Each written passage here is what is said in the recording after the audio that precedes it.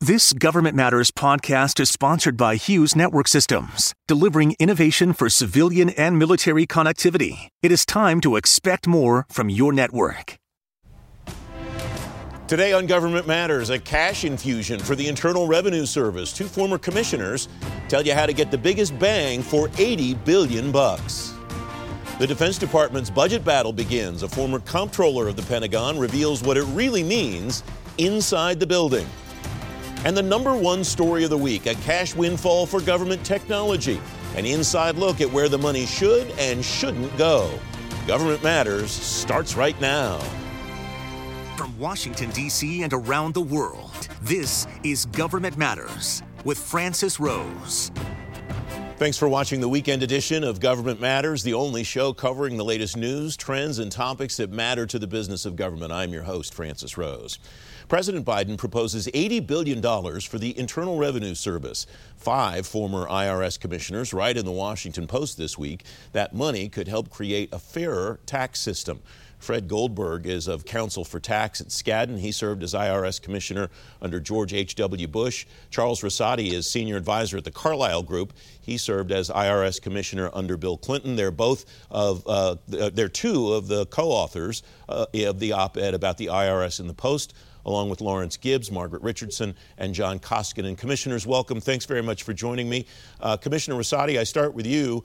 Where is the agency today staffing-wise in relation to historic levels, sir? Down, and no matter how you measure it, it's about 22,000 staff down just in the last 10 years. And you can even go back to World War II. They have fewer auditors than they had at any time since the war. So it doesn't matter how you measure it; it's just way down. Commissioner Goldberg, you and your colleagues write in this piece, workforce attrition has been most pronounced among agents who examine complicated tax filings. What's the implication of that for the money that the IRS takes in and all of the budget implications across government because of that? Yes, sir. There are two implications. One is the direct implication of fewer audits, fewer adjustments that flow through those audits. The other is indirect. As IRS audit rates decline, voluntary compliance declines. But I want to emphasize that the decline is not limited to that. It is also affecting service. There are points in time where more than 70% of working men and women can get through to the IRS. This is not the IRS's fault. It is a terrific career workforce. On top of these two activities, the last 10 years have seen implementation of the Affordable Care Act. They've seen implementation of multiple congressional enactments to address the economic impact of COVID. And is any of this perfect? No, but the IRS is doing a terrific job under extraordinarily challenging circumstances. Commissioner Rossotti, you and your colleagues write in this piece that the solution here is 3 things: information, resources, and technology. You undertook a well-known effort to improve the way that people thought about the IRS when you were commissioner. Do you have a pet among one of those 3 choices that you think would deliver big bang for the buck? Well, I do have a pet, but I will say the pet won't do it alone. The technology is really the thing that makes it possible to do what we think can be done today, both, as Fred said, on service as well as on compliance. Because, as you know, the whole world almost has been transformed by technology. And the IRS has also, to some degree. We now take it for granted that all the returns are filed electronically, nearly. And that's what made it possible, for example, to send out these economic stimulus payments rather quickly. But there's so much more that can be done and needs to be done by the investment in technology to improve the compliance process. The IRS, for example, can't even use all the information it gets from information returns, and there's some holes in those information returns. So if you say, what's my pet, I think the technology is critical, but technology also doesn't work by itself. Let's say you use technology to identify a problem with a return. You have to have some employee there that's skilled on the other end of the line to be able to resolve the problem. So I can't say that you could just invest in technology and and nothing else. You really need a balanced program, an integrated program of all three of the things that we mentioned. Commissioner Goldberg, you agree with that? All three of those things are important to drive this forward? Yes, absolutely. But Charles and I are quasi-neighbors right now, and we have a different set of pets. I agree with him that technology is absolutely the essential. Without the technology, it's never going to work. But the other piece is the funding that you referenced. And it's not feast or famine. Tell the IRS to go out and hire 1,000 folks this year and then not hire anybody. That's just a terrible way to run the system. Love your program because government does matter, but you can't make it work the way it's working these days when you have feast or famine. So the essential part of this proposal the administration is putting out is to also provide for mandatory 10-year funding. It's going to take the IRS that long to absorb it. It's not going to be a one-day miracle makeover. So I think that is essential, just like the technology is essential. Commissioner Goldberg, the former acting commissioner, Danny Werfel, was on the program this week talking about the $12 billion budget that the IRS has now. If we take $80 billion, apply it over 10 years, that makes the IRS budget $20 billion. At the end of the 10-year period, is the IRS still a $20 billion organization, or should it be a $20 billion organization to be fully functional the way that you and your colleagues envision it? Yes, sir. Commissioner Rossotti? Well, I'll say this. It would still be smaller in proportion to what it was, even 30 years ago. I actually went back and looked for over 30 years, to see how it is. And it would, even after this increase, if you go 6% a year, which is what basically the administration proposed, even after that, accumulating for 10 years, it would be smaller than it was, even though the number of returns is up 30% and business returns are up 80%. So proportionately, it would even be smaller. And that's okay. It should be smaller because the technology can make the difference. But it can't be down to what it is today. That's just not workable. Commissioner Rossotti, Commissioner Goldberg, thanks very much for joining me today. I'm grateful for your time. Thanks for what you do. Thank you. Thank you, sir. Thank you. You can find a link to their piece at govmatters.tv/resources. Coming next, preparing for a budget battle at the Pentagon. Straight ahead on Government Matters, the authorization and appropriation roadmap for DOD. You're watching 7 News.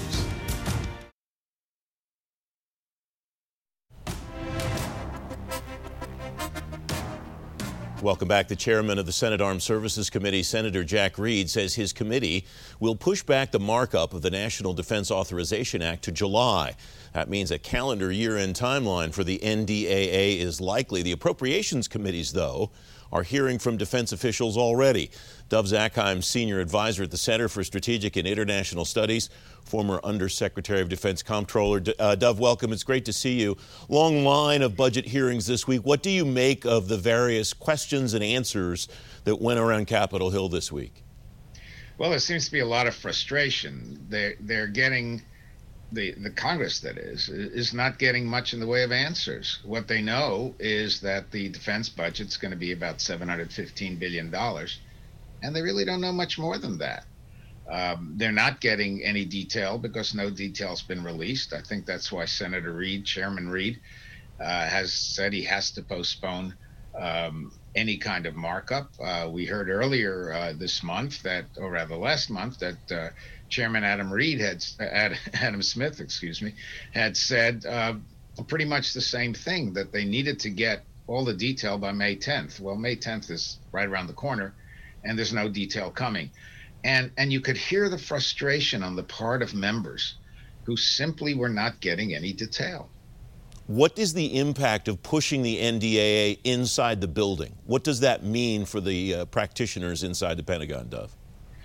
Well, ultimately, if we're talking about another continuing resolution, what that means is no new starts, plans to increase the level of production for particular programs can't go ahead.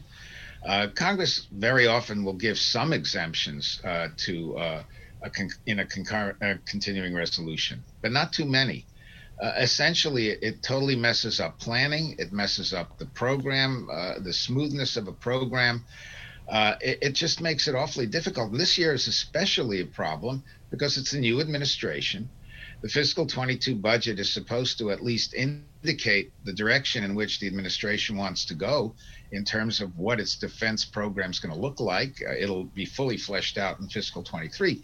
But this is the year that it starts to indicate where it wants to go. Well, this just might not happen for quite some time. Does that matter? Does the delay matter potentially for some of the strategic documents that are supposed to guide where the Biden administration wants to go?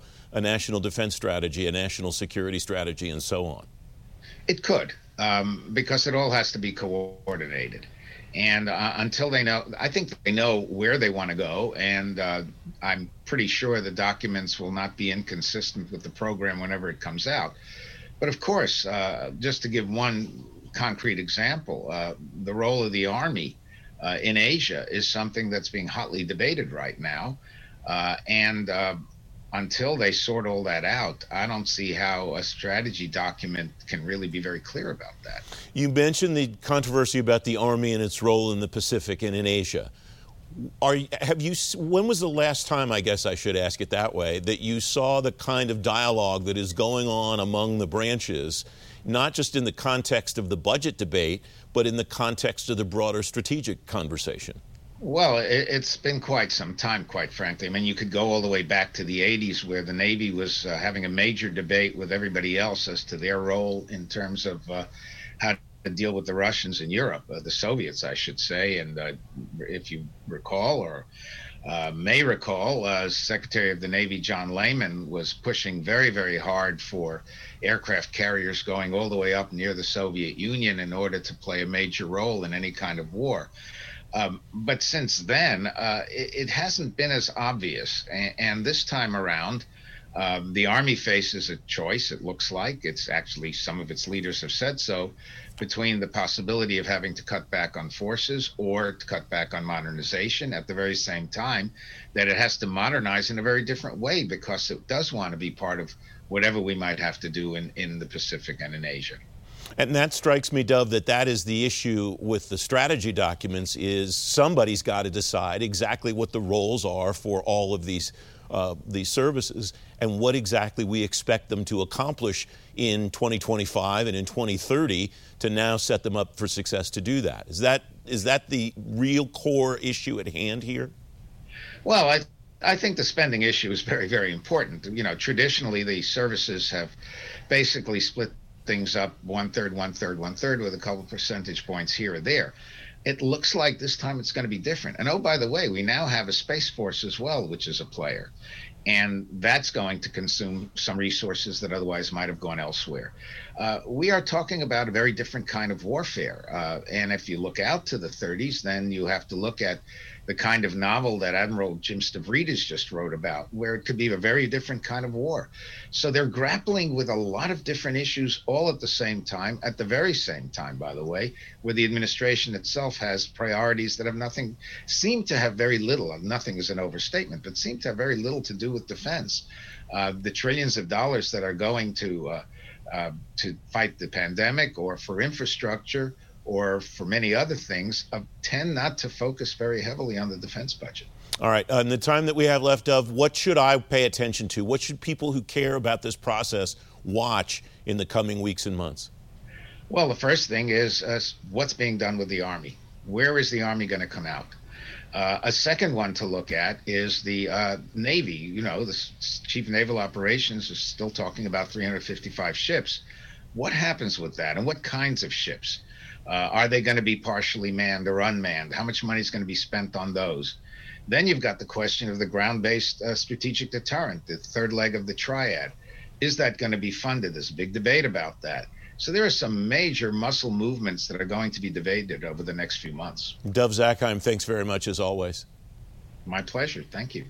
Up next, the #1 story of the week, new rules for the Technology Modernization Fund.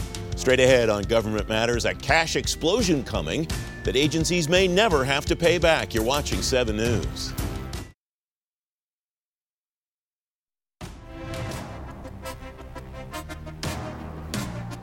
Welcome back. Now, the #1 story of the week. Agencies now have new rules for paying back loans from the Technology Modernization Fund. New guidance from the Office of Management and Budget gives agencies opportunities to pay back the loans over time, or in some cases, not at all. Renee Wynn's former Chief Information Officer at NASA. Matt Cornelius is Executive Director of the Alliance for Digital Innovation. He's former Senior Advisor for Technology and Cybersecurity Policy to the Federal Chief Information Officer. Welcome, both of you. Matt, I start with you. What are the rule changes? How will they work? Well, thanks, Francis. I appreciate you having me, and it's great to be on with Renee.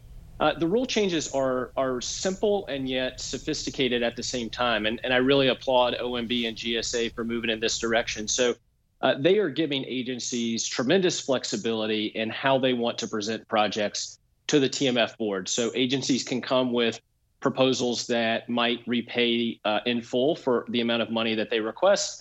They also could come with partial repayment, so that could be anywhere from 75% all the way down to 25%, according to the guidance.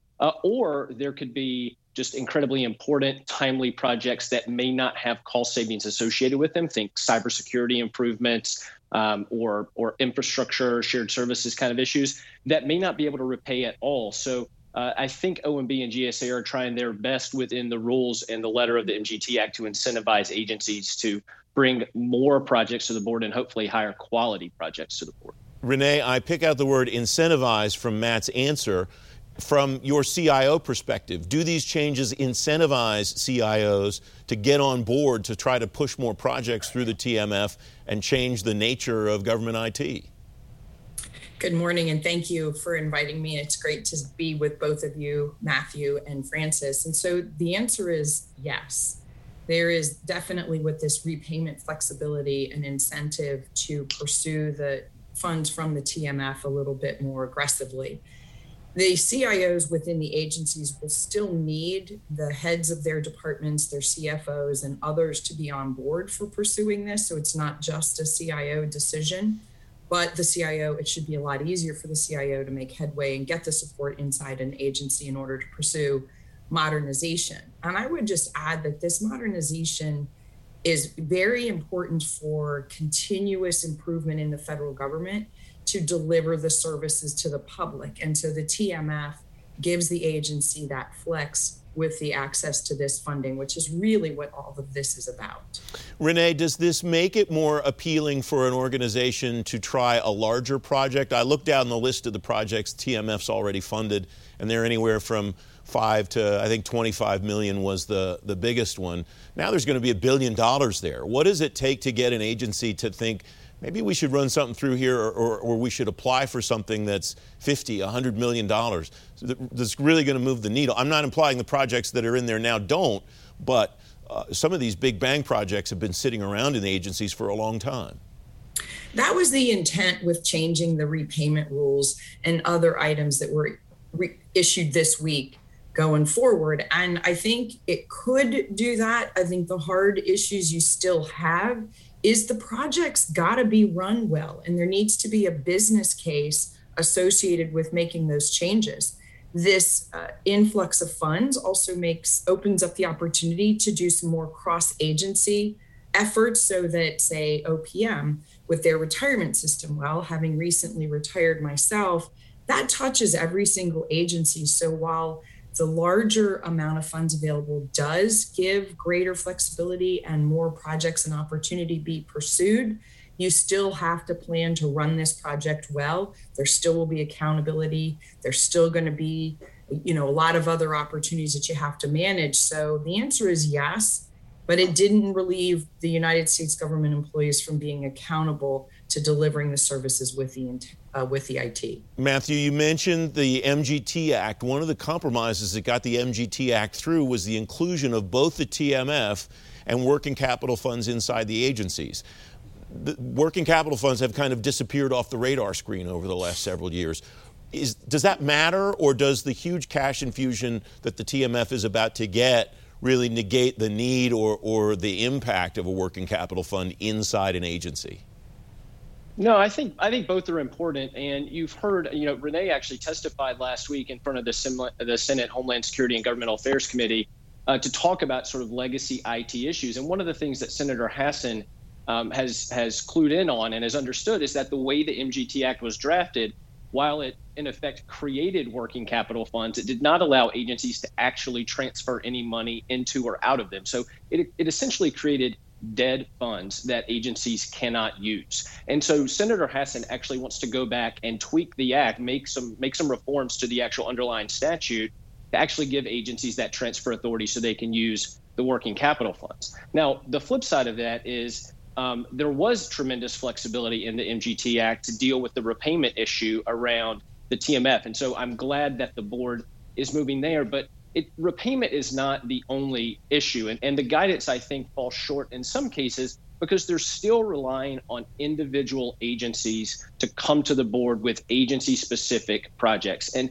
OMB and GSA really need to plus up the program management office at GSA, bring in some folks from the U.S. Digital Service who also got money in the American Rescue Plan, bring in folks from CISA who also got money from the American Rescue Plan, and get those folks on the ground, going to agencies, working proactively with them to source the best projects that the board wants to invest in, and not just any project that might make its way up through an agency. So I really think there has to be a better symbiotic relationship here, because at the end of the day, you don't want to spend the board's time looking at just large quantities of projects. You want them to look at high quality projects that have buy-in up and down an agency, a high likelihood of execution, and maybe think a unique and different way about how they go about executing and modernizing effectively. So that's what we're hoping to see. And then if the legislative path, Senator Hassan and her colleagues find a solution for the individual working capital funds, I just think that we'll continue to expand and accelerate modernization going forward. Matthew Cornelius, Renee, Wynn, a great conversation. Thanks very much. Thank you. Thanks, Frank. Don't forget, if you missed an episode of Government Matters, it's on our website, govmatters.tv, and you get a preview of every show when you sign up for our daily program guide. You just text Gov Matters to the number 58671. I'm back in 2 minutes. That's the latest from Washington. Join me weeknights at 8 and 11 on WJLA 24/7 News, and next Sunday morning at 10:30 on 7 News to stay plugged in on issues that matter to the business of government. Thanks for watching. I'm Francis Rose. Thanks for listening. Our daily program is produced by Sharice Hanner and Ashley Gallagher. Christy Marriott leads our technical crew. Our web editor is Beatrice Haddon. Our director of content is Alan Holmes. Visit govmatters.tv for articles, videos, and more. Government Matters is recorded at WJLA-TV in Washington, D.C. Copyright Sinclair Broadcast Group. You have been listening to the Government Matters podcast, sponsored by Hughes Network Systems. Stay tuned for a brief interview with Tony Bardo of Hughes. Tony Bardo is Assistant Vice President for Government Solutions at Hughes. Tony, it's great to talk to you again. I thought of you the other day because I saw another agency make an award on the Enterprise Infrastructure Solutions contract at General Services Administration. You have been telling me for a long time about how important this contract is. Why is it so important, Tony? It's so important because the agencies have been dealing with 20-year-old network technology for 20 years. And basically, this is their opportunity to use this important contract to modernize the network, to keep up with constituents who are demanding more digital-centric services. And the government needs the network to step up to those expectations. This is a long-term contract. How is it built so that when Hughes rolls out something cool, say 5 years from now, that the agencies will be able to access that? The agencies will be able to leverage new technologies that come down the line during the life of this contract? GSA's got a good plan for that. They've got a plan for the on-ramping of services. Frankly, the current SD-WAN movement is an example of that. SD-WAN did not exist when EIS was awarded, but GSA's been working hard with the agencies and with the primes to add these services. So what's important is that the agencies demand that the primes offer various kinds of SD-WAN solutions. There are a number of them out there. They need to not just offer their direct examples of proprietary services, but there are multiple platforms. Agencies should really meet with the primes and say, here's what I want. Here's where I want to go over the next 10 to 15 years. Time is of the essence, it strikes me, Tony, because there's a countdown clock going here for agencies to get these contracts awarded. If you're just starting this process at the beginning, first of all, shame on you, I guess. But secondly, what's the role of the vendor to help an agency move the ball? Well, I think the idea here is to, if you haven't gotten started yet, make sure you're asking the right questions of industry, that you're asking for the right kind of services. If you're still stuck on an RFP or a format that asks for older technology, there are unfortunately, Francis, a number of RFPs and fair opportunities out there that have asked for the old stuff, and it's like to some extent I'm advocating for timeline be damned. You ought to stop the presses, start over again, and recast the requirement to reflect what's needed, what agencies should expect from their networks today. We just have 20 seconds left, Tony. You're casting this as an opportunity for agencies to transform the way they do things and not just write a new contract, it sounds like. Oh, absolutely. It's critical. It's the right time. The technology is very, very fresh and can carry the agencies for a long time forward. Tony Bardo of Hughes, great to talk to you, my friend. Thank you, Francis.